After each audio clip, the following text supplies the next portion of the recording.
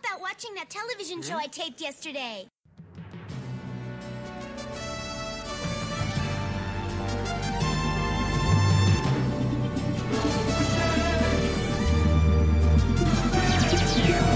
Mission appears to be outnumbered, Captain. You mean he's been killed? Maximilian, prepare for your doom. That ought to sober you up. Are you alright? I have no idea what you're talking about. Are they all destroyed? The target has begun to change course. Shuttle will now return to normal mode of operation. Beep. Manny Fresh. Looking for Manny Fresh. Are you Manny Fresh? No, fuck I'm off. Manny Fresh. Manny, I see me. Hey, Manny, it's me, Shane. Hey, sorry, you like recording the podcast right now? I totally can't do it. Are you calling me to Dumpy? Is that what's going on? Yeah, I'm calling you to let you know I'm standing you up. You're getting stood up. Everyone, I'm going to put in the volume maximum on this machine here. Everyone in the general area, I'm standing this guy up. He is a loser. He sucks. He's getting stood up. Everyone's clapping. Yeah. Hey, who's that back there? Is that Elton John? Are you dumping me for Elton John? Don't worry, I will be your new podcast assistant, changing voice. Hey, how's this? Hey, how's it going? Good. I have possessed all of the human attributes, and I'm ready to become the perfect podcast host of the most perfect Macross and Robotech comparison podcast they have out there. Are you excited? We're on episode 10, baby. Episode 10. Yeah. We got a lot of fun, exciting things for today, like covering the episodes of the show like we already do, and then also covering a really boring comic. Yeah. I mean, well, we'll talk about it later. No, we'll get to the comic. Are we going to have a defender? Manny's going to be out there. He's going to say, listen, Megastorm, better than Robotech, better than Macross, better than episode 10 of Robotech. I will die in this hell. Better than Dostoevsky, better than Shakespeare. Get fucked Shakespeare. We'll talk about it later. How do you feel? How do you feel to be sitting here 10% of the way to 100? Robotech is 100 episodes. I guess No. This is a new revelation to me. No, just in general. Just 10% of 100. We're just talking some percentages here for no reason. Uh-huh. I'm feeling goodish. Yeah?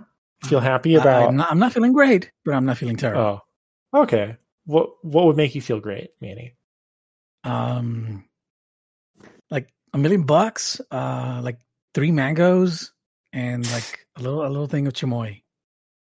All right, you heard it here, people. Get to the $1 million plus chamoy plus mango tier, and Manny will finally gain happiness.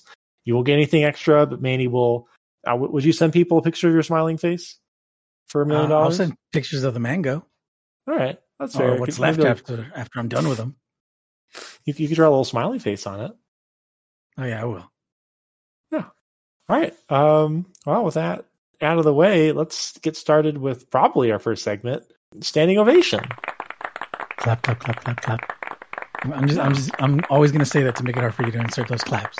All right. It's actually very easy to insert it while you're saying it. Joke's on you. It would actually be much harder if you said things of relevance right afterwards, because I have to do a whole bunch of annoying shit to separate. Are you saying that what I said was irrelevant?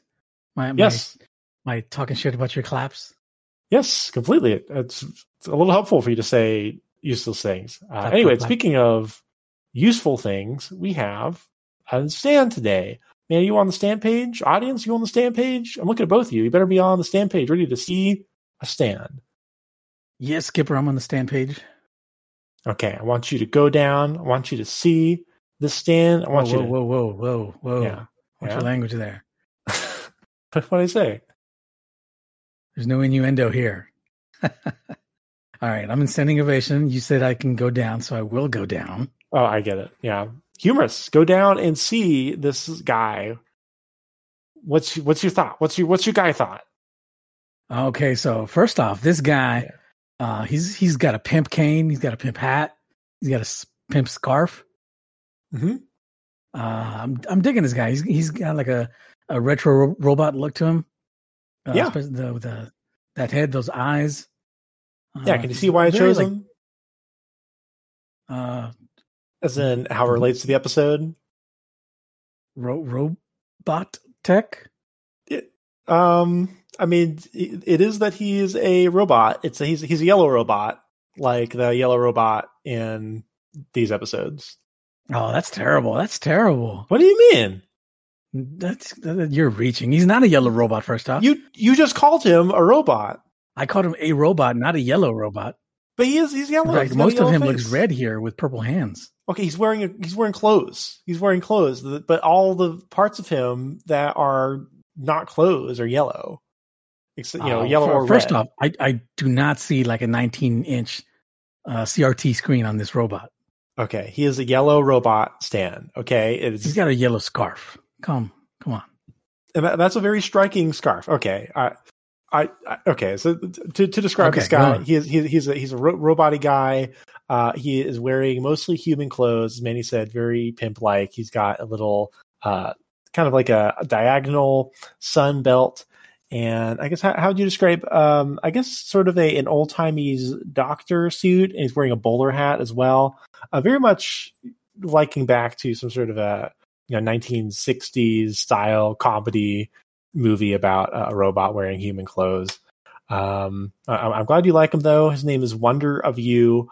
This is actually kind of a big deal, Stan. If you are care about JoJo, I'll try to be a little ish. I won't go super ham in spoilers, but if you are reading or watching JoJo, this is a very important stand from part 8. So if there's a stand so far that you may want to see by yourself, it's probably one of them. But for Mandy, who doesn't care, it does not matter. But yeah, what do you think this fella does? What's the stand ability? I'll say to be clear, the thing in the bottom right, just a close up, that's someone else's ability. Ignore it. It just wants to get close above his face. Okay. So I'm looking at this guy. He's got like an old timey look to him, like you said. You said 1960s, but I'm going to say like 1930s look to this guy. Yeah. Wonder of You. I don't know what that name is in reference to. Can you tell me? Do you know? Or would that give away the gimmick? I don't think so. It's most of these songs are. It's a song by Baker Knight, recorded in 1958. That doesn't help me at all. Okay, so this guy has got a cane. Man, I can't read this guy. Apparently, the more famous version was by Elvis Presley. The original recording by Baker Knight does no longer exist. Oh, that does happen sometimes. Yeah, most people would say it's like an Elvis Presley song. Oh man, I really got nothing on this guy. I'm gonna need some help. Throw me a bone here. Just throw. Okay, does it help? He is like a really strong power. He's like the main antagonist of the part. So think of like a really out there thing this guy could do. And it's not like time thing like the other guy, right? No, there are some other antagonists that do time things. This is not one of those things. It is in the similar like wheelhouse of like using a how would I describe it? Like something in the same feel like realm. This guy gives me like a modernized Grim Reaper guy. Like he's coming to take your soul type of guy. Yeah, I could say that. I don't know if it's directly relevant here. I'll give you a few more hints. So his ability, it's a long range ability, and he doesn't have to be directly there to be doing it. And like I was trying to say earlier, his ability encompasses something along like the same like bigness of time. So like not like similar to time, but in the same way you might say like, oh, time and space are like similar like big concepts. It's something about that, like a natural large power that he has. I mean, there was already another one that did like teleportation thing, right? Yeah, so he scrapes. He scrapes things in front of him. Kind of a low tier power. I mean, pretty strong, but not like big concept like this guy. Oh man, you're never gonna guess it, but I want you to do a wrong guess. All right, I'm gonna do a wrong guess. Yeah, and I'm gonna say he as long as he can see you, no matter how far away, with his robot eyes, he can turn you to stone. That's what I'm gonna say. Okay. That's cool. That's actually, I think that's a Zatch Bell power. That's like a big Zatch Bell guy can. I mean, do that's also like a Medusa power. Yeah. Yeah. Okay. All right. What fucking wise guy? Yeah. Oh well. Did you know that all media comes from prior media? Wow, genius. All right, dickhead. I'm just saying Zatch Bell, not the go-to. We're talking about shonen battle stuff. Okay, that's the comparison. Okay, Wonder of Usability it can be activated on any person who has attempted to pursue the stand or the user of the stand. So that's important because it's an activation mechanic. So whenever you're trying to pursue this guy, it activates. And what it is, while Wonder of Usability is active, targets will experience horrible developments referred to as calamities. These calamities will always be a harmful collision, and sometimes will be the result of the target's own behavior, leading to an unusually detrimental result. For example, like you're trying to cut food, and then you just notice, like, oh fuck, I've cut my finger off. Like that's something it would do. He's got Final Destination powers. Yeah. But like even stronger, because that's like the first half. The other thing you do is that it can take the form of environmental factors that would normally be harmless, having an abnormally bad outcome. Like, for example, it starts raining and all the raindrops like just fucking shoot you like a bullet. That's like not good. You don't want to be shot. There's a lot of raindrops out there when it rains. Yeah. And this is like why it's really powerful. Once Wonder of You has locked onto a target, any attempt to pursue or otherwise harm its users will result in the ability reactivating.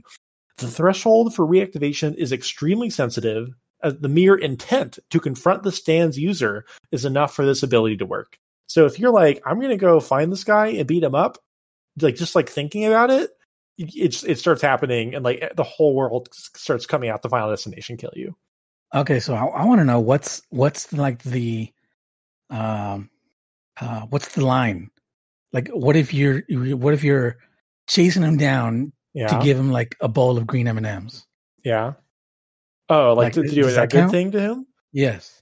I don't think so, because I don't want to get too into spoiler difficulty, but is that how they get around it to beat him or something? No, well, it's a similar thing. They don't like pursue him to do a good thing, but they do like, I'm going to do a thing that's technically not pursuing. Yeah. Okay, that's how I thought it would work out. Yeah. Okay, that's all I needed to know. Okay, all right. I think like if you're like, maybe if you don't realize, I think maybe it's intentional on his part too. So maybe like if there's like a dude that's like, oh hey, you forgot your burger, I'm going to go give your burger to you. I don't think like that guy automatically dies, right? That's what I'm guessing. That'd be very funny. That'd be very funny, but also he wouldn't get his burger. Yeah. His burger would probably like drop and like literally cut the guy's foot in half. Oh no, he'd get like a super paper cut from the paper bag. Yeah, literally, you got it. Do you like this guy? Do you like his deal? I do like him. He looks like an alternate costume for that Q guy from Street Fighter 3. Yeah, he's got that going on. Do you think he has a cool taunt? I love that taunt. That's such a cool taunt. All right, good standing ovation. Like this guy. Like you like him. You like his power. I mean, you got it. You like the Final Destination thing. Like that was it. Yeah, it's Final Destination power, and I do like the aesthetic to it. Yeah, it's cool. I need to go back, and I stopped reading halfway through the final conclusion, so I don't actually know how they beat this guy. Maybe he fake fan. Fake fan. Yeah. Anyway, yeah, we'll go on to Manny. Your next segment, you're going to talk about some voice actors. Oh yeah, voice actors. They do acting with their voice. I guess today we're just going to knock out both versions of one of our sidekicks here, Ben Dixon / Kakizaki Hayao. Not a lot to talk about with this guy. Ben Dixon, voiced by Richard Epcar. His first role was a character named Ben Dixon. Have you heard of that? Yeah. That was his first voice role in a show called Robotech. Also, he voices Gorel, which is Chiron's sidekick that we also see in this episode. Oh, huh. The guy that's like, are you sure we're not going to shoot this guy? Shoot the ship? Yeah. That guy. Huh. What else does he do? He does Raiden in the modern Mortal Kombats. Oh, yeah, that's a big role. I've heard that. Role. Huh, that's very different. I didn't know that guy's voice. I'm not going to name a bunch of them, but a lot of his roles are like wise older guy. Like if you look at the behind the voice actors page, like 2/3 of his characters have gray hair. Who's your favorite wise older guy in fiction? Oh man, I'm going to say, man, you put me on the spot here. Now I'm not thinking of any, even though there's so many. You know what? Fake fan of wise older guys. Ah, yes. Wise older guy. You know what? One of his voice roles, Commissioner Gordon. Like whenever Commissioner Gordon has gray hair, this guy voices him. Yeah. Whenever he has red hair, somebody else voices him. Huh. Or at least mostly. That's what I noticed from the page. He's got cop wisdom, which is the best wisdom of all, you might say. That's what I always say. He does a lot of voice roles in Mighty Morphin Power Rangers. Oh, cool. And a bunch of other Power Rangers as well. But in Mighty Morphin, he did 10 different Monsters of the Week. Do you think he was like voicing people alongside Bryan Cranston? He was like, I'm going to be so much more famous than this guy. He's like, oh man, this guy, he doesn't have it. I have it. No juice. Jigen from Lupin the Third. Oh, like in a lot of stuff or like one thing? Pretty much everything. Oh, really? Oh, that's Yes. very cool. I have here a character named Joseph Joestar. Oh, hey. Parentheses old. His stand kind of sucks. I mean, I guess we could have done it. One of the earlier ones, or is he the first one? He's Second one? When he's the main character, there aren't stands. He becomes like a supporting character, and he gets a stand. But When he's old. when he's old. All right, so when he's voiced by Richard Epcar here. Okay, Richard Epcar also voiced Akuma in the Street Fighter video games. That's good. That's good, right? Yeah. He's also, as far as I can tell, non-Mark Hamill video game jokers. I feel like you said there's not a lot here to this guy, then you name like 7 all-timer roles. Like, Except that's a lot of what's there. That's pretty much what he's got. That's good. That's fine. That's quality. Dude's Akuma. Wait. Yeah. There's a listing here. Kingdom Hearts. 3 roles, which I think are like convoluted way of like one role. Maybe you're the Kingdom Hearts expert here. He is Ansem. Yeah. Riku Ansem and Terra Xehanort. Manny, we cannot go into Kingdom Hearts lore on this podcast. I stared at the spreadsheets. I, at one point, stared at them long enough where I was like, I understand. And then a few seconds later, I was like, but I don't think any of this matters or is good. And then I stopped caring and remembering. There you go. Okay. I do like that voice. I think Ansem's voice is cool. He's got that. He doesn't have it in Robotech, but he develops it into the wise old man voice. He was working after the Bryan Cranston comment. He was working alongside Leonard Nimoy. And he was like, people are really going to remember me more than this fella here. More than this Nimoy guy. Who's this Yeah. guy? What has he done? I don't know why I'm being so mean to this guy. I Seems like have a no fun reason. guy. Yeah. I mean, I don't know if I could say that just by his voice roles. It seems like a bad decision to make. There are plenty of fun voice roles that are terrible people. Okay, so Kakizaki Hayao. He's voiced by Katsumi Suzuki. This guy has much, much, much less in his CV here. Let's take a look here. He is You're like the opposite of a hype man, Manny. You can't be doing this for every guy. Okay. But this is true for this guy, okay? Like these are the top roles that I found. Okay. Number 1, top role, this guy, Kakizaki Hayao. Cool guy. Number two, one of the guys in Blue Wind. Blue Wind. The big guy with the red hair. They kept saying, "Oh, I think these sexy ladies are a weapon." That guy. We'll get his name eventually, I suppose. Guarera Nantes. Okay, that's a spoiler. Not supposed to know that yet. He is Bugs Bunny in Who Framed Roger Rabbit, but not Bugs Bunny. Yeah, I guess they couldn't get Japanese Bugs Bunny for that cameo. He is Diddy Kong in pretty much everything. Okay, come on, that's a huge one. Diddy Kong? It's Diddy Kong. If it was Donkey Kong, if it was Funky Kong, everyone knows who Diddy Kong is. Are you kidding? Are you? That Look, is no, like I'm not saying how known Diddy Kong is. I'm saying it's Diddy Kong. okay. I think the appeal of like going to a party full of maybe even people who don't play games and saying like, "Hey, you know who Diddy Kong is?" Most people there would say yes. And if you're like, "I voice Diddy Kong," everyone would be like, "Whoa, holy shit! You voice Diddy Kong?" Hold the horses. Guy with the acoustic guitar, shut the hell up. Breaks his guitar.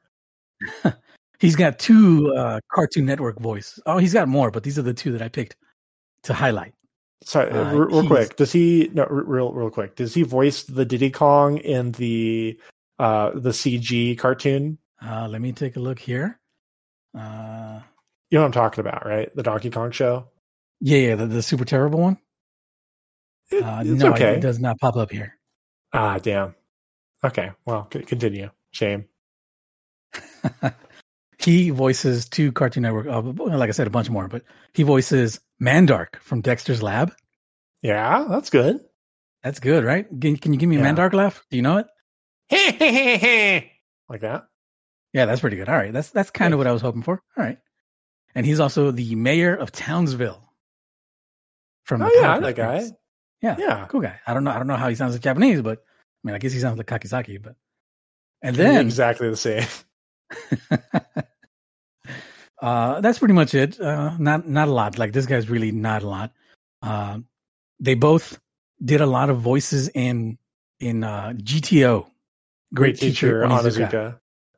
And they share a role in Random Waiter from a random episode of GTO. So there you go. Wow, really? Yeah, that's funny. Wow. Do you think they met like and only discussed that role? Yeah, they met and shaken. Looking at it here, they share 2 roles in GTO. One is Random Waiter, and one is another just random director. That's really weird. Episode where they do movie stuff. Huh. I wonder, maybe it's just like same company. No, I don't think. Fuck. Who's in charge of Macross? No. I think it was bound to happen because they both have like 15 like extras roles in GTO. That is really funny though. That's a good little fun fact. Thank you for that. Oh, you're welcome. You're welcome. I'm going to try and be on the lookout for that next time because I'm sure we'll run into that once or twice more. Yeah, more Great Teacher Onizuka similarities. Yeah. Man, all the characters are so ugly in that show. That's all I wanted to say. So ugly. Yeah. Well, sorry to that guy for choosing the robot over him. Maybe we'll do Joseph Joestar next time as a late apology. Very, very boring stand though, so it'll be good for Manny. We'll have 5 seconds to talk about it. Anyhow, yeah, let's freaking get into the meat. Let's break into the bone of this episode 10. Bones and meat, not the same thing. I guess you need the bone marrow. Yeah, I was about to say. Yeah, give that soup some flavor. Episode 10, Blind Game, which I will now read Manny's hopefully wonderful summary. Hey, it's the Blue Wind gang. Britai is trying to figure out what these guys are talking about, but their debrief is about as clear as one of Manny's summaries. It's not going well. Exodol has 2 suggestions. First, to collect Micronian live samples. Britai agrees. Second, to get rough. Britai smiles and agrees. They go to his quarters. Kinky. Back on the Macross, they finally manage to get a hold of UN Spacey HQ. The message they receive pretty much says, sucks to suck losers, keep fighting, all on your own out there, GG easy. Cut to random space battle. Kakizaki takes a hit, so Hikaru requests to retreat for a pair and picks a fight with Hayase, lecturing her on the dangers of space. If only there was a giant tuna out there, the danger would be more acceptable. Having retreated, Hikaru is at the bum-out bench of the park, waiting for Minmay. Predictably, she cancels their plans. We here at Do You Remember Robotech almost feel sorry for him. Almost. Just as Hikaru gets dumped again, the Zentradi attack starts. It is a massive laser barrage to overwhelm the pinpoint barriers. A lone Zentradi's ship closes in to obviously take advantage of the opening, but our amazing Captain Bruno declares it nothing but a bluff. Oh, what do you mean amazing? This is Beta Bruno. He's not amazing. Don't put these words in my mouth. No, it should be air quotes amazing. Just keep reading. Okay. In classic Bruno fashion, he's completely wrong. The Zentradi ship fires a big fat laser beam that leaves a big fat hole in the command tower of the Macross. Oops, there goes the wide-range radar. The radar technicians, too. Rest in peace, The only thing they can do is wait around the asteroid field that I guess is between Mars and Earth. In that asteroid field, Hayase sees a dead pilot exposed to space, but her ego is totally fine, nothing to worry about here. She absolutely won't do something stupid in the next sentence. They need to get some eyes out there to scope out enemy movements, and Misa is on the Cat's Eye surveillance craft as part of the recon team because she's going to prove Hikaru wrong about her not knowing the dangers of space. Oh, and Hikaru is providing escort. That's totally a coincidence. Nothing to see here, folks. Hayase has some big Bruno energy. She orders her escort away to attack some clearly diversionary pods, and her ship is instantly captured. Good job, globalist Misa. The Cat's Eye is being brought into the Zentradi ship, and Hikaru's Vermilion team is right behind. I kind of pictured Fokker saying the globalist line, like Alex Jones. Danger zone! Just as they retrieve Hayase, Britai himself jumps in with a sweet flying kick, but Best Boy Max having none of it. With the help of Kakazaki, he manages to throw Britai out of the ship. As they are cutting a hole in the bulkhead to escape, Britai does something that I, Shane, will almost certainly say is some WWE shit. I definitely don't say that in my summary. Manny was also going to describe it that way, but he's much better than that. Anyway, Britai jumps in with a steel pipe to the head and Hikaru's neck. Freeze-framed ending theme. Go ahead, Shane. Prove me wrong. Well, not a lot to say. Let's move on to my summary. Oh, man. All right. Shane, prove me wrong. Oh, boy. All right, here we go. Good summary, by the way. Oh, thank you. The episode is called Megastorm? Nope. Bro. Totally not paying attention to what we're doing here. The whole thing here. Okay. Episode 10. Blind Game. The Blue Wind trio report their important findings back to Britai and Exodore. But unfortunately, none of them can agree on what exactly it was they saw. Was it a weapon? Was it a beep? Insert a beep there. Like, the one of those things. Mm-hmm. My voice doesn't go that high. That was literally all I could do. Okay. They don't offer any suggestion, right? Yeah. Am I supposed to read this? The parentheses? Yeah. Is this for you? It's up to you. Is this for you? No, it's okay. Britai tells them that they're useless, but it doesn't impart upon Exodore to come up with a new aggressive scheme to assist with raising troop morale. Capturing a human. They don't say human. They say Micronian, nerd. Sorry. Even in... Look, what we speak the language, so they mean human. Okay, this is for the audience. This is not for us. Mm-hmm. And speaking of leadership, the Macross has finally got in contact with the UN back on Earth. The UN tells them to fuck off and keep giving those aliens something shiny to shoot at so they don't turn their attention to Earth. The bridge is less than pleased at this news. Shortly afterwards, a battle crosses. And of course, Ben Dixon gets his plane shot. Like, I think it was literally shot before the scene started. Like, No, I think it's at the end. Is it? Yeah. Rick tries to go back to the base to recoup, but Lisa denies the request. Rick tells her to shove off and that she's a little baby coward ordering people around when she's safe on the ship. This will psychologically haunt and possibly arouse Lisa for the rest of the episode. Yeah, that was weird. Okay. Meanwhile, Chiron is aroused himself, expulsing erect purple finger pointing at a devious plan. Despite being ordered to shoot a warning shot, Chiron instead intends to shoot a non-warning shot, blowing up the radar. Devious. Back on the Macross, Rick is being bullied by the bridge crew lady trio while waiting for Minmay on a park bum-out bench. Sammy asks him if the person he's waiting for is prettier than them, and Rick says, "No, I simp only for one. Currently one women only." I love when they put text contractions in the summary, and then you have to figure out how to translate that into audio language. You did a very good job there. This one was more on purpose, yeah. Just then, everyone's favorite character, the yellow mobile telephone device, comes by to deliver his sworn message that Minmay's standing Rick's ass up. "Thank you, yellow mobile telephone device. You are a true hero. They should give you Hikaru's medal from the last episode." Yeah. It's at this point that Chiron's warning shot comes in, causing exactly one on-screen fatality. Oh, God. Yellow mobile telephone device, are you okay? Please. God, are you okay? We're not playing make-believe anymore. Wake up. War. War never changes. Why couldn't it have been Ben? I was like, Uncle Ben? What are you doing, Uncle Ben in here? Why couldn't it have been Ben? Shocked and appalled at the Major Grievous character death, the crew gets a message from from the aliens requesting a surrender. And they're speaking English. Maybe Japanese. Who knows? In Robotech, they're not speaking Japanese. Oh, yeah, I guess you're right. You're right.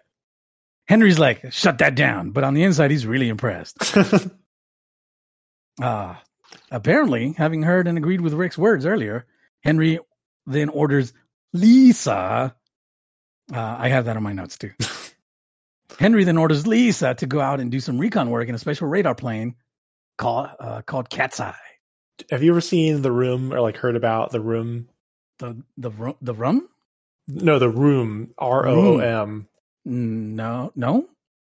It's a famous bad movie in 2003 from famous director Tommy Wiseau, and there's a famous scene in it where the main guy, who's also played by Tommy Wiseau, goes, "Lisa, you are tearing me apart." And kind of whenever I hear "Funny Lisa," I think about that.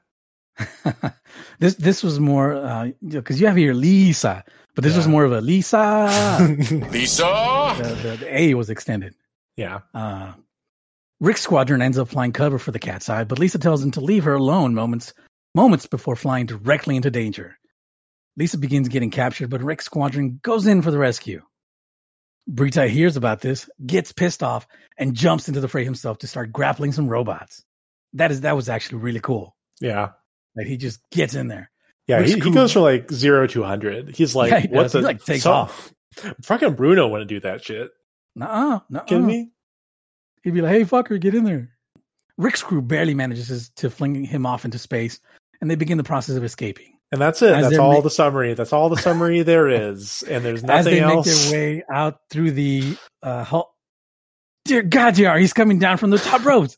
It's a steel pipe. That's literally what happens. The end. It's literally what happens, though. I was getting worried. I was getting worried. But you came through for me in the end. Look, you know me, okay? You got it. It's right there. It's so funny. It's literally what he does, though. That's like how it ends. Do you remember when I sent you a message earlier asking that I had a question? About you're going to ask me if I had that in my summary. I was going to ask you if you had a WWE bit so that I could cut it out of mine, and then I thought to myself, no, he definitely has a WWE bit, and I'm going to make fun of him for it. Wow, this is how it feels to like get owned in a competition. I feel like this is how Carlson Magnuson, whatever, the chess guy. That's what he felt. Robot. Yeah, when he lost to that guy with the butt plug. Oh wow, I didn't know about that. It's a joke. There's a guy he accused of cheating, but it's like notoriously hard to cheat, and so people were joking that he cheated by having like a vibrating butt plug to give him like vibrating signals or something. Yeah, exactly. There's no actual evidence. It's just a joke, but it is funny. Apparently, he got cleared of all wrongdoing. Yes. I think he put out a thing that said, "Hey, yeah, they got all up in those guts, right?" Yeah, they got there's a few like pawns in there, for emergency chest situations, but nothing untoward. Yeah, just non-vibrating pawns, just pawns. Yeah. Rest in peace, yellow mobile telephone device. Rip in peace. Thank you for coming through for us, just like Shane came through for me at the end there. You like this episode, Manny? Like these episodes? I mean, it's not as fun as the last episode, but I guess it was a pretty good episode. Yeah. I think I think it might be the best cliffhanger we've had. I think, you know what? No competition. Best cliffhanger ending. Best freeze frame we've had. It's really ending. Cool. Just Brita with the steel pipe. Man, that's good. That is good. Yeah. I should say I feel pretty similarly. I also like this episode. Not a lot of the character stuff that I typically come for in this. There's a few fun moments in that regard, but mostly it's a lot of battle stuff, which I think is fine. I do appreciate it a lot compared to, say, another thing we watched for this. Another thing we read for this episode that is also a lot of battling. This is many times greater, but generally, like a I don't know if 6 out of 10 is like fair, like a totality, but like for a Macross episode, 6 out of 10 or so, which is still pretty good for a Macross episode where kind of not much happened, and it's like the first part of, I'm assuming, a two-parter. Yeah, yeah. It would be funny, just like hits with the steel pipe. It's like fuck, ow, and then you just leave. Yeah, that was really cool. I love that scene. Britai, man, I know we said already, but he really just like starts running. Exodor himself is like he gets surprised. thrown out of the ship. He's walking on the ship. The ship hull has like spikes or something. Like he's using like those skiing poles to move across the bridge, and like he just jumps back in. Like I don't even know how the gravity of that works. Yeah, it's funny. We were talking about if Zentradi could exist in the fabric of space in regards to that one guy on Mars. Turns out they're totally fine. They're totally fine. I mean, he didn't talk, but there was nobody to talk to, so maybe they can't speak in space. There's no air though. Yeah, he was like physically exerting himself though. He was doing some action movie shit. Yep. Do you think they should have like shot him while he was in the grapple hold though? I feel like that would have been smart. Oh yeah, like or maybe give him a German suplex to bring up the WWE stuff more. Yeah. Yeah, good episode. We can go through it. What are like the big things you have to hit on, like beat by beat? I just want to get this out of the way first before the beat by beat. I think Shammy is fantastic in this episode. She has like 4 lines, but they're all great lines. What's your favorite Shammy bit? She's when she asks Hikaru, is she as pretty as us? Just totally putting him on the spot. Yeah, that's funny. I like how they have different answers. He's a little bit ruder in Robotech. And it's not nice to compare. Yeah, it was in Macross. His line is something like, well, I'd say like you're all kind of about the same level as prettiness. In Robotech, he says, well, it's not really nice to compare, really. Is she any prettier than we are? Huh? It wouldn't be polite to make comparisons. Oh, it seems a lot more like, hey, he doesn't think you're as pretty as her. Yeah, it's not even close. Clearly. Yeah, or else you'd say what Macross Hikaru said. Yeah, you are just as attractive as the most attractive woman on this ship. Yeah, I mean they're all very pretty. Votes. Voted. You decided. What would you say if three babes came up and start harassing you like this? I mean, and it's not the first time they've harassed him too. Like I think Shammy straight up called him a pervert last time. Yeah, a little ledger. And they looked at him derisively when Minmay was trying out some clothes. So he's got history with them. Yeah. This does seem a little friendlier. Seems like they had buried the hatchet somewhat. Probably he's been working around at the bridge and such. Mm-hmm. Yeah. All right. Well, beat by beat, we kind of the main through line emotionally of this episode is Lisa and Hikaru. This is the first episode we finally get any indication of real romance between them. Something which I guess that Max and Ben had heard about previously, because at the end when Hikaru / Rick puts down Misa Lisa, they're like, looks like he'll just do whatever she says. He's weak in the knees for her, which I didn't think was super obvious before this, but maybe they've been reading into their arguments as being a little bit more erotically charged than I had. Yeah, like I don't think I've ever even seen them in the same scene before. In the same room, you mean? In the same room at all. Well, they met when Fokker was taking him up to the base, and she's like, "Hey, aren't you the guy that called me old?" And then, of course, when he rescued her, were they back there? Max and Ben, you mean? Oh, I thought you meant Hikaru and Lisa. Oh yeah, They must be making that assumption based on the arguments they're having through the radio. Then, like, okay, yeah, because they've had plenty of radio interactions, and I guess they're all privy to it, right? They've got to be in on it. Yeah, he's arguing for them in some situations. I know, no, we totally saw them all on the same screen, totally. When Ben was like, "No, I'm totally fine. Don't send me back." Yeah, no, you're right. You're 100% right. Oh. They've got history and they know all about it. What do you think of that argument that they have in the beginning? Do you think Rick is right? No, because them on the bridge are all almost as much danger, like proven in this episode. Okay. I forget if we said, if we actually said the argument for the audience who might not have seen or forgot. So the argument is, once again, that we're referring to Ricardo's. When Hikaru was trying to recoup, right?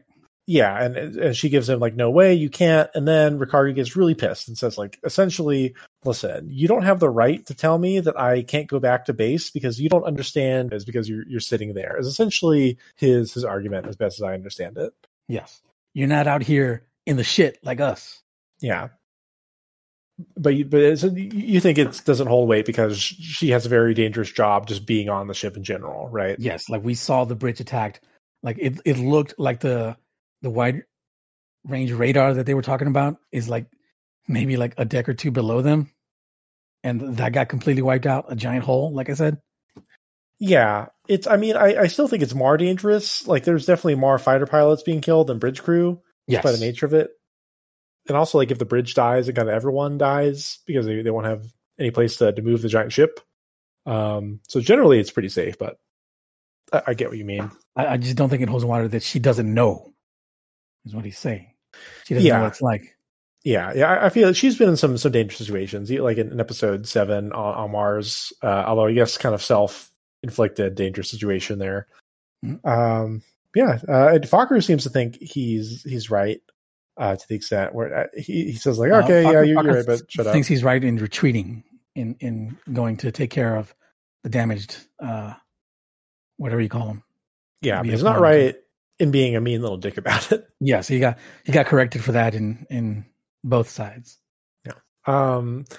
Lisa really take it to heart though over the course of these episodes, which and so it's a little weird because you might have expected like her to volunteer to go onto the mission, like that maybe she had taken it, but instead, like, she's ordered to do it, which feels a little bit strange to me. That, you know, it's like personally important to her, but she doesn't have the agency to make that decision herself. Yeah, well, I mean, didn't she volunteer in Macross? Did she? I mean, maybe I'm wrong. Maybe just because I had. No, I feel like she super volunteered in Macross, and that it was implied that she got Rick assigned or Hikaru, I guess, to be the escort. Okay, that would make sense because they do have that conversation. Like, oh, it sure is funny that I'm here. Yeah, like I felt like that her answer in Macross was very sarcastic. Yeah, I do like the name Cat's Eye. I think it's a cool name for a ship. Yeah, for sure. And you know, it's the big AWACS thing with the big sensor pod on top. Yeah. Going back a bit, the censorship thing that I talked about last episode is a little interesting here. The Blue Wind trio, even though it was cut out completely last time, one of them mentions the horny thing. Like in Robotech, he's like, hey, looking at these bikini ladies gives me funny feelings I don't know, which seemed odd to me that they'd specifically cut that out and now and then bring it back here. In. Yeah. Although it was pretty innocent. It was pretty tame how you described it. It's a tame little erection. And, you know, it gives me little tingles. I'm surprised that you didn't. Well, maybe I'm wrong here, but I'm surprised you didn't catch that Misa volunteered. I thought that was going to be your whatever you call the thing that cross. Is that what it's called? I can't remember. Yeah, it's called cross up. I'm on this podcast, but I don't know. I really thought that was going to be your thing. You know, I was a little under the weather today. My focus is on Robotech. I do the summary there. It's your job to catch these things. Okay, you do a great job, and I'm trying my best here. I wrote the fucking Megastorm summary. Okay. Yeah, thank you for that. So yeah, I think that's probably the case. I just watch too much Robotech. Neither we have to be there for each other, Manny. We can't be coming at each other for getting one thing mistaken about one show to the other. I mean, I wasn't calling you out. I was just surprised that it wasn't it. That's all. That's okay. All right. I feel very attacked, like say Misa was after she ordered everyone to go away from her. Almost like it's my own fault. Immediately too. So good. Yeah. Hello, it's Shane from the future. I am butting in here because of a little oversight here. I'd like to try to correct. Manny is right. There is actually a very large difference. One might say the most important difference in these episodes here. So it's fitting to get it into the episode somehow, even in post. Essentially, as you may have heard in the video clip, Lisa in Robotech is visibly distraught and objects to going out, which she is quickly corrected by the captain in that funny little Lisa line you hear there. Obviously I'm by myself, not going to make a huge conversation deal out of it. I will, of course, say it is extremely stupid. The whole episode is about Lisa coming to terms with her relationship to violence and, the relative safety and having like Rick's words come to her in flashes. So her not making the decision to go out there by herself and instead being forced to against her wishes despite that is extremely stupid. So Lisa being forced to do it rather than volunteering is completely against the point of everything else like that and is an extremely bad adaptational change. Wow, that is a great point, Shane. Yeah, that is interesting. By the way, Chiron, definitely a gross finger, right? Yes. Yeah. For sure. I feel like they animated it like maybe 5 times as much as they should have, as they needed to. Just had so many frames and shadows and lines to that animation of that finger.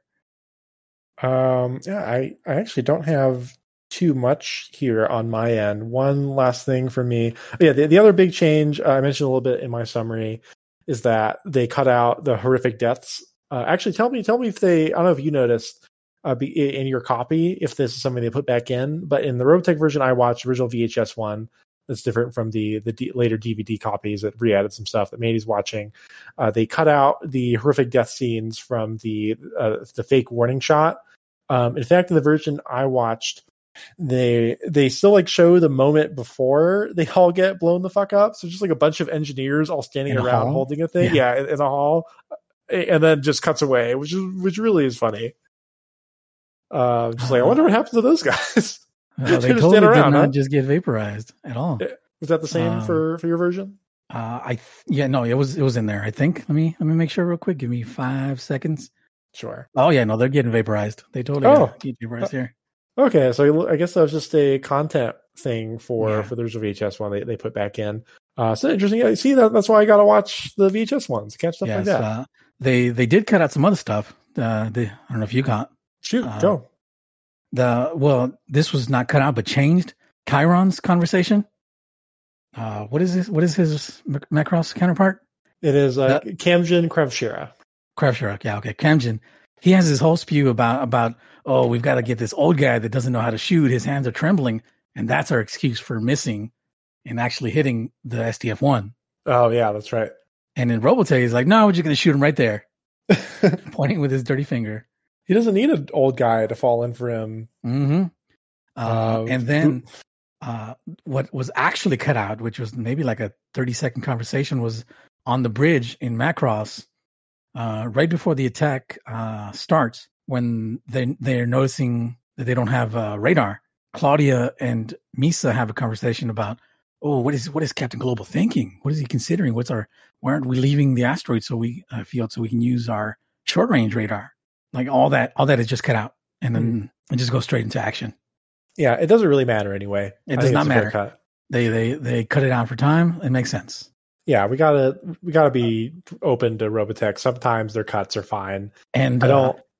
That cut goes straight into Misa seeing the Veritech fighter floating with the cockpit open and the pilot dead inside. Yeah. Did it say? I think Claudia said, "Oh, it's Lieutenant Hunter." That was weird. Yeah, it was super weird, right? That.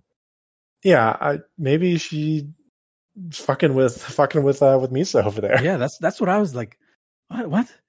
And then it was almost implied that it was like she was seeing things. That Misa was seeing things, like a vision or something. Yeah, I think it's just guilt about it. This shows treats that character in a weird way for me. So sometimes it just feels a little bit like they're angry at her for being a mature woman. Like the real respect is for women who are the opposite of mature, like Minmay. Maybe that'll change a bit as it goes on, but between this stuff and Bye Bye Mars, it's a little bit uncharitable. Yeah.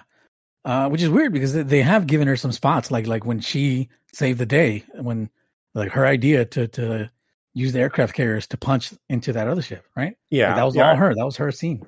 Yeah, I just don't right now super care for her emotional bits. Yeah, for sure. Hope is like the romance goes on a little bit further, that this goes in a good way. I think I remember liking it a little bit more, but it's hard to say. Go on. Rick is much more concerned about his team than Hikaru. Especially in the second time he was, I think it was in the flashback scene, in that very same scene. Like he was like super concerned about him, and Hikaru was like, "No, you don't know about the dangers of space. You're gonna get us spaced, man." Yeah, I feel like I definitely agree. Rick was a bit better. He goes a little bit less further than Hikaru does, I feel like, too, in attacking Lisa there. Like he still goes a little bit far, but he doesn't like quite go like full all the way. Like what's wrong with you?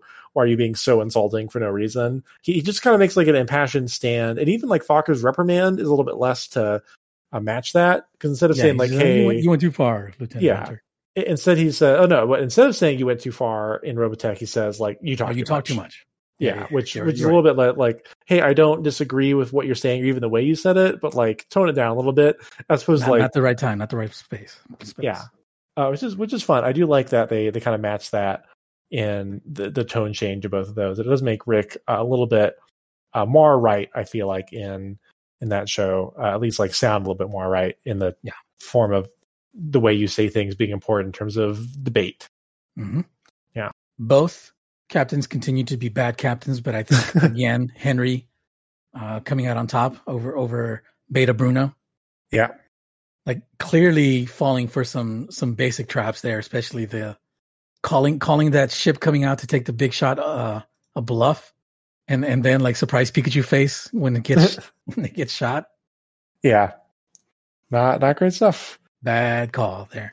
Did you notice he added one scene of flirting, like more explicit flirting, where Lisa, when in that scene I mentioned where Max and Ben are talking about flirting, Lisa's line is like, well, she's being held up by Rick's Macross, or sorry, not Macross, by Valcross. Oh yeah, you can admire me later. And I think Rick's okay, man. Yeah.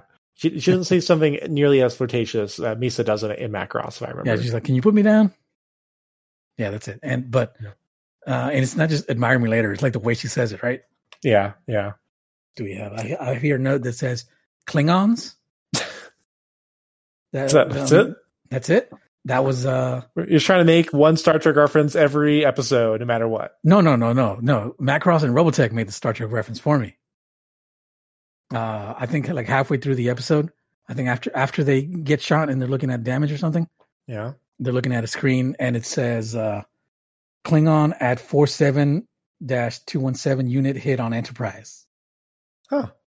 That is a Star Trek reference. Wow. It just flashes by real quick. I just wanted to point it out.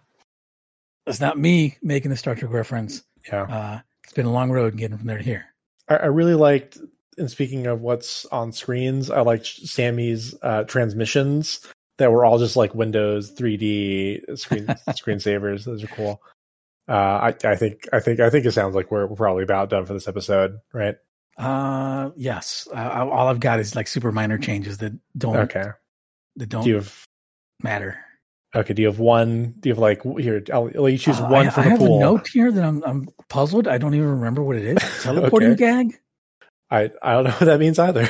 What is this? Why did I write this? A note here that says Macross City is destroyed yet again. That is what happened. Okay, all right, that's fine. I'm cutting you off. We got a comic to cover.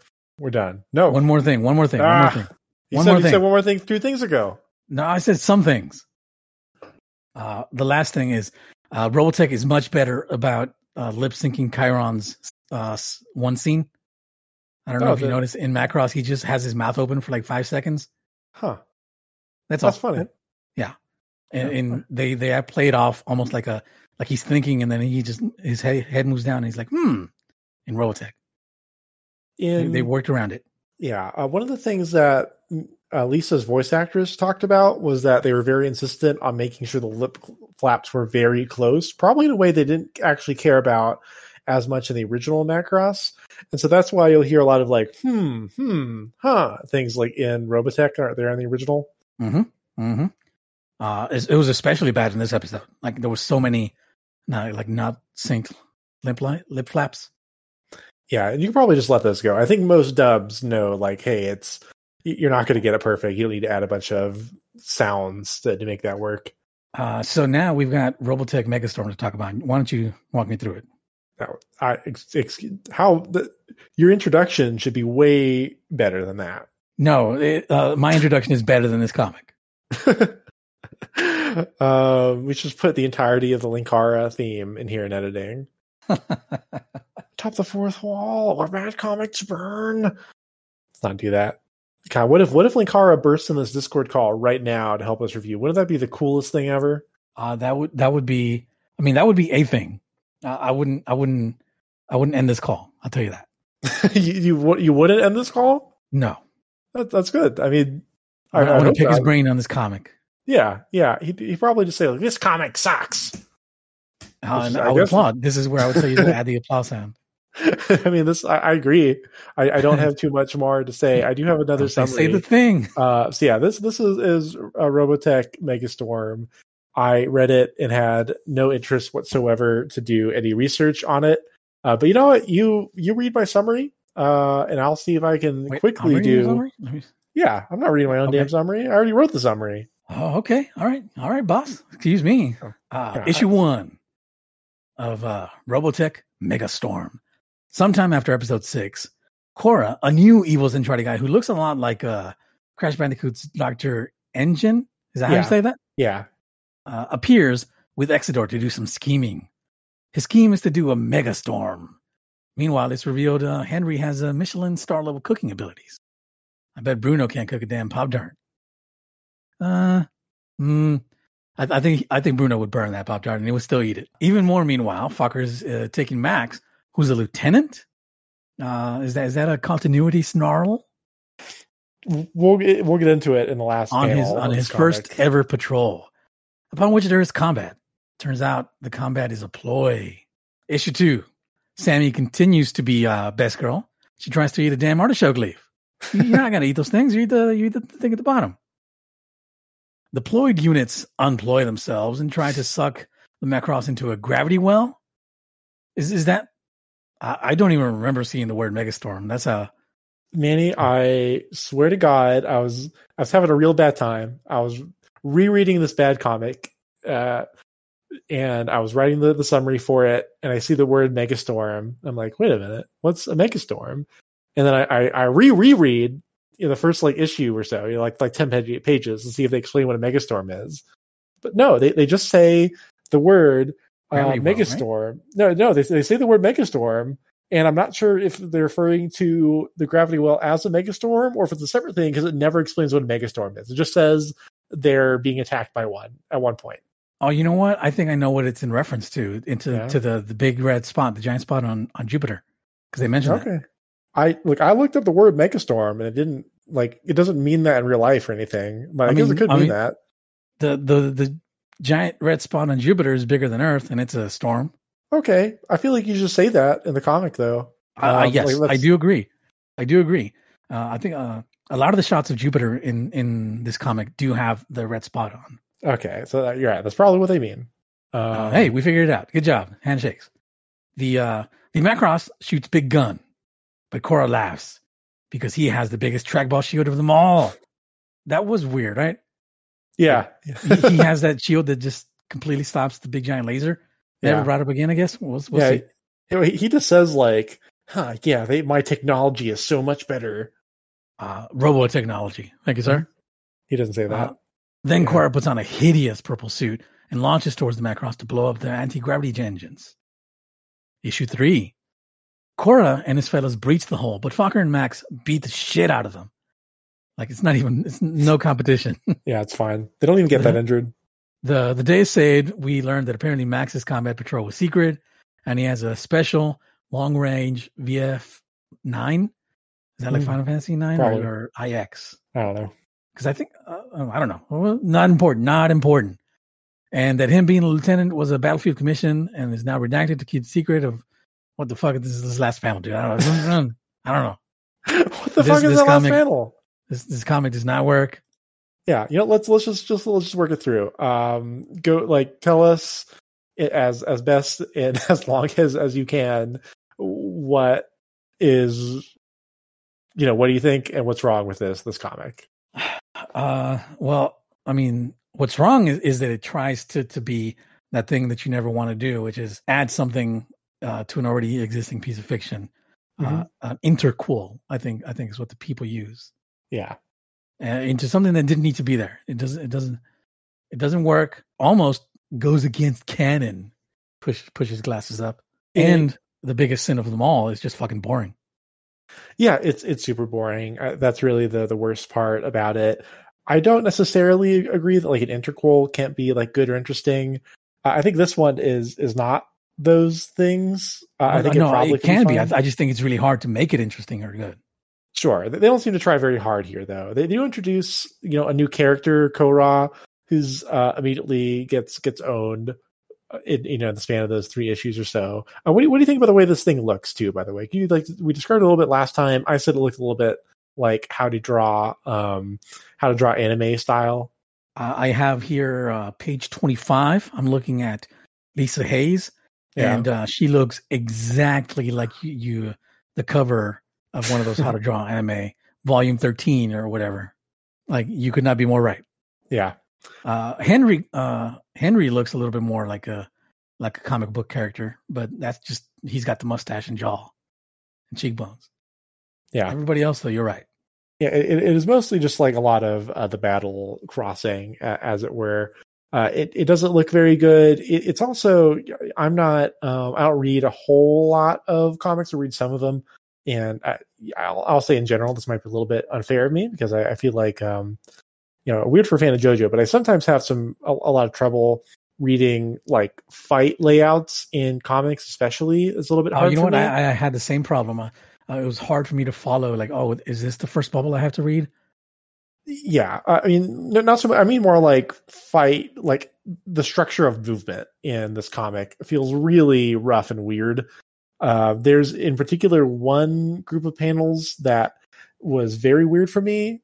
It's where it's issue 3. Fokker is fighting Korra, and it's Fokker is facing away from Korra, and Korra goes up door behind him, and then something happens, and I'm not sure what, but the panel kind of goes bright, and there appears to be some sort of shot, but it's from behind the Veritech, and then he goes back to Korra, and he's all defeated looking.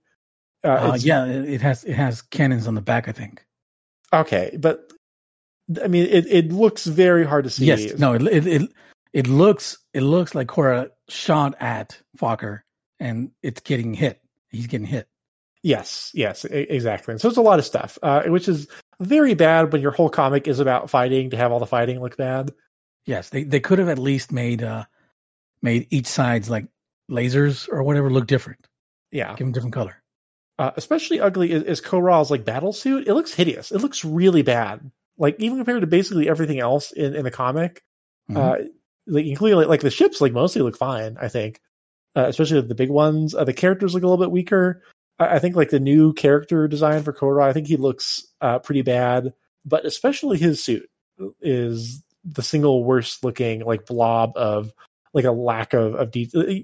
It's simply too monocolor for the lack of real details that are in this art style, I think. Yeah, it needs to it's got an orange cockpit glass, and that's it. That is it. That's all the color you get. Aside from that purple, too much purple.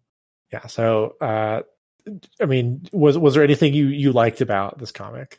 Yes, Sammy eating the artichoke leaf. That was good. Yeah, it's a good face that she puts on when she's "Oh, this is nasty."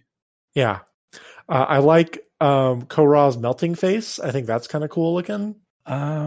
It's fine. I didn't like it at all. And not just because it was ugly. It's just.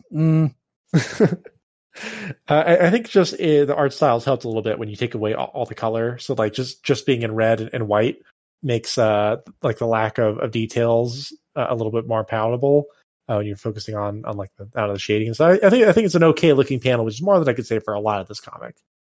I think we've exhausted everything we had to say about this comic. No, not true. I have two more things.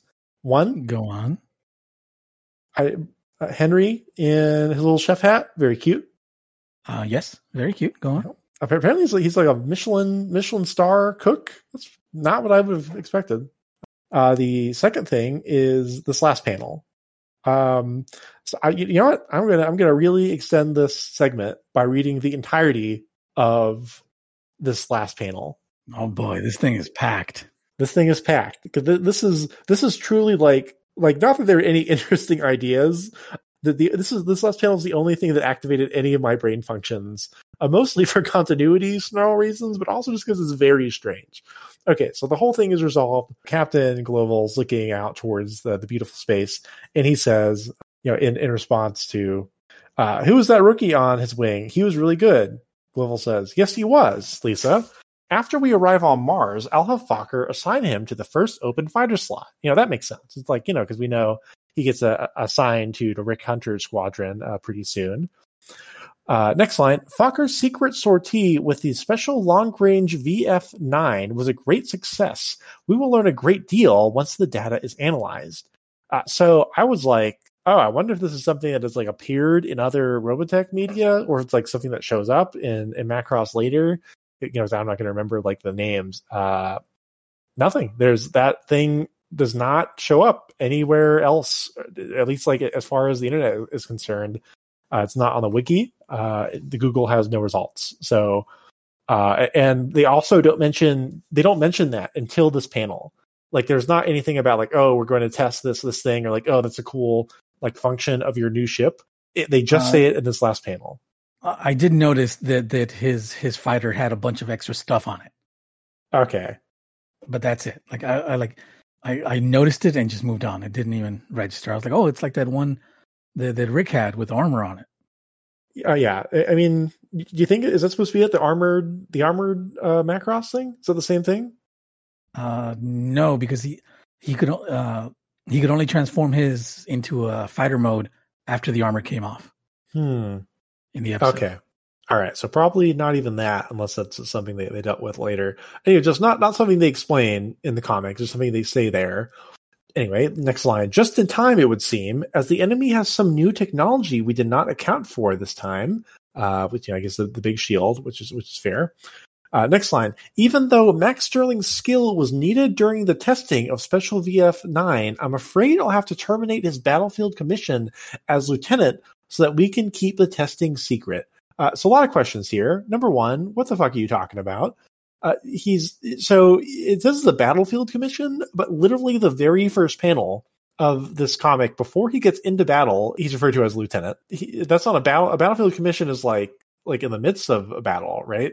I would assume that they're like almost, this, despite that there's a city and there's normal life going in. I think this whole trip is considered like active battle. Okay. So I mean, or that's a way to excuse it, I guess. Okay, but now as for Battlefield Commission applying to this mission, you could justify it as they knew that they were going out to combat to test it. Like they saw, there's battle pods coming in. Why am I trying to defend this stupid comic? It was a patrol. It wasn't combat. It was a combat patrol. They just happened to attack while they were patrolling. They didn't think that battle was going to happen. You're probably right. I'm not. No. He says explicitly the very first. I just reread this thing. He's explicitly, this is your first combat patrol. They're not there to the battle. So it is very strange. So they promote him off screen. They don't mention him. They don't mention promoting him before or anything. It's just a thing that like starts out with that he is a lieutenant, which makes the question of like why they did that in the first place. Why did they promote him so that they could? And how does busting him back down help keep it a secret? Of course, that's so confusing. Who would be outraged if a guy comes like, oh yeah, this guy's the lieutenant. He helped us and we promoted him. And who are they keeping this a secret from? Like, what are the civilians going to do? Right. Well, I mean, there is some propaganda stuff in the show proper, So that's fair, but I feel like that's a different sort of like secrecy. I mean, like I get why they're not just like giving civilians military secrets, but this one, Yeah. Like it's. I don't think it's something that needs to be classified super top secret. Like it's just don't talk about it. Yeah, You don't want, yeah, if you don't want it's very strange. Yeah. And it's just like adding this whole. Once again, this is like not a necessary thing. You could have just had him be a recruit, like on the combat patrol, and then not have the whole thing of like demoting him so that there is no continuity issue for no reason. Yeah. And it would have saved this comic from having to have this like really weird last panel. Yeah, we would have With all talked this about exposition. it. Would have had anything to talk about. And then he doesn't. He basically says, "As for now, it looks like we are going to get a long needed rest. Let's hope this trip is a quiet one." The end for now. Womp womp. Yeah. So what would you rate this comic out of 10, Manny? I would rate it like 3 out of 10. Yeah. That's fair. I did like one other bit. I just think it's funny. There's a bit where one of Korra's guys is like, Commander Korra, those two Micronian are aces. We don't have time to deal with them properly. They're going to, and then like they don't like redraw it at all, which you can tell because it's like the exact same like scribbly light shading on the helmet, but it's like a zoom in, but there's now like a gun POV in the frame pointing directly to his head. Yeah. And he just says, no. Which does imply that Max, that's like brutal because it's not a robot. That's just like a guy's head in there. So Max just like brutally fucking shot that dude in the head. Let me try and say something good about this comic. Sorry, it was Fokker, not Max. Max says, "Sir, wasn't that a bit extreme?" And Fokker says, "Fuck yeah." I like that we see the night shift coming in to the bridge. Mm-hmm. That's it. That's all I can say. You like that? That's good in Star Trek too. Whenever that happens, yeah. Good old Harry Kim on the bridge of the Voyager there. Classic. Do you think we're going to mention Korra be ever again? Is someone going to come up and we're going to be like, this is just like Korra, our favorite character from Megastorm? Mm-hmm. Oh, that classic character. Everybody remembers him. I'm going to do it. I'm going to say, hey, remember Korra? We get the technically the second mention of the Robotech Masters in this, which is just as obtuse and meaningless as the first time, where Korra says, "We were once the Robotech Masters elite guard. Now we fucking suck and we die in 15 seconds." We die in like 10 comic book panels. Yeah. And once again, we do see the cat's eye in this comic also. Oh yeah, that's cool. It's good timing. We saw that after this episode. Global says the one time they use it, they use their stealth to sneak into just the right position directly between us, Jupiter, and the Megastorm. So does that imply that the Megastorm isn't on Jupiter? You might be right. I don't know. They don't look. So once again, Megastorm not like a term people actually use in real life for the storm on Jupiter, as far as my quick research did. So they just fucking say it and they don't explain it. And comic's dumb. I agree. All right. Dumb comic. Yeah. Story by Fred Perry. Good, Fred Perry. Yeah. Brief. A little bit late now, especially since we just trashed it all. But I did look up those guys briefly on the website. Fred Perry. Apparently, he's still working at Antarctic Press. I don't know how accurate this is. He's in the Marine Corps. Apparently, he did work on. He did more work on Robotech. Actually, I should double check. Yeah, so this is a story by. So he did the story for this. Unfortunately, he also worked on Cyber Knights. He is the well-known author and artist of Japanese-styled comics. Boy, the series he's best known for is Gold Digger, a long-running comic anthology. Did you see in the comic that is totally not pirated? There's a page in the close to the front of it that's like, now available from Antarctic Press, and Gold Digger is like the one with the most issues. Oh wow, yeah. I mean, it is a long running. There's another one called Crimson Nun. Then on the other side of the page, there's 2 entries, 4 entries for Warrior Nun. Funny you mentioned that. I believe so. The artist himself, his most notable creations are the comic series Ninja High School and Warrior Nun Areola. Ninja High School is the one with the second most entries in this page to order comic books. Wow. Apparently, he owns his own company called Sentai Studios now. Ben Dunn, who's the artist here, and he now lives in Dallas, your favorite place. Oh man, in the Dallas Metroplex with his wife and 2 children. Let me see if you recognize any of these other names. Shotgun Mary, Tigers of Terra, Luftwaffe. Sentai Filmworks is actually in Houston. I think it's still around. Oh, it's probably 20 minutes away from here, just like everything in Houston. Yeah, they're still around. They're doing stuff. Yeah, so they did. They did Legends of the Galactic Heroes, Grolls und Panzer. They did Food Wars, Elfen Lied, Clannad, Dio, Manny. They did The Eminence in Shadow. They brought that over. Oh my god! Them. Holy shit! What are you? Wait, hold on. Does he's not the founder, is he? This guy? It says he started his own development company, Sentai Studios, but doesn't have as the founder on the Wikipedia page. Let's just say top guy. Okay, let's say he's a top guy. Who cares? But anyway, it's pretty. Even though he's not on the Wikipedia page, I'm sure Mr. Ben Dunn was quite important. Probably, I don't know. Anyway, he seems like kind of a bad artist for this. Sorry, Ben Dunn. All right, that was fun. So next time we will not be reading a comic book, although unfortunately, maybe for both of us, I think we might be doing some the time after. But we'll let you know on the feed if that happens. Have a nice trip. Yeah, thank you. What do you hope I do on my trip? I hope that you, I don't know, just tiramisu. Go crazy on the tiramisu. That's all I know. Cross up. Tiramisu versus Joe Biden. Okay. Tiramisu versus Joe Biden. Maybe we'll never know, but we do know that you, the audience, should probably eat tiramisu. It tastes pretty good. If you like coffee, don't eat Joe Biden unless he's close by and you won't get in trouble for it. How many eggs does it take to make a Joe Biden?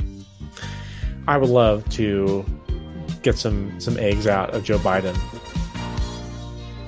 Oh, okay. I got nothing to say to that. All right. Good luck. Well, thanks so much.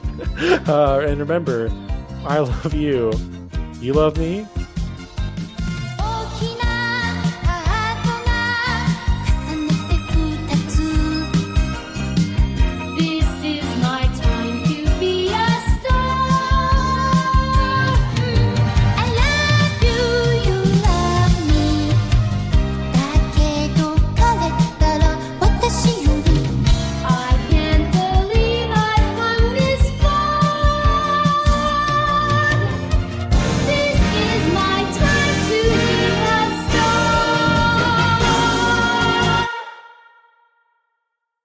Do You Remember Robotech is hosted by me, Shane, and my good friend Manny. The intro music is arranged by me, sampling the Macross opening, a Robotech commercial, and Lifelike by Alexi Action. The podcast art is arranged by Manny, with the logo in particular made by Glory Designs. Our ending music is a mashup of My Boyfriend is a Pilot and My Time to Be a Star, arranged by Joshua Collin.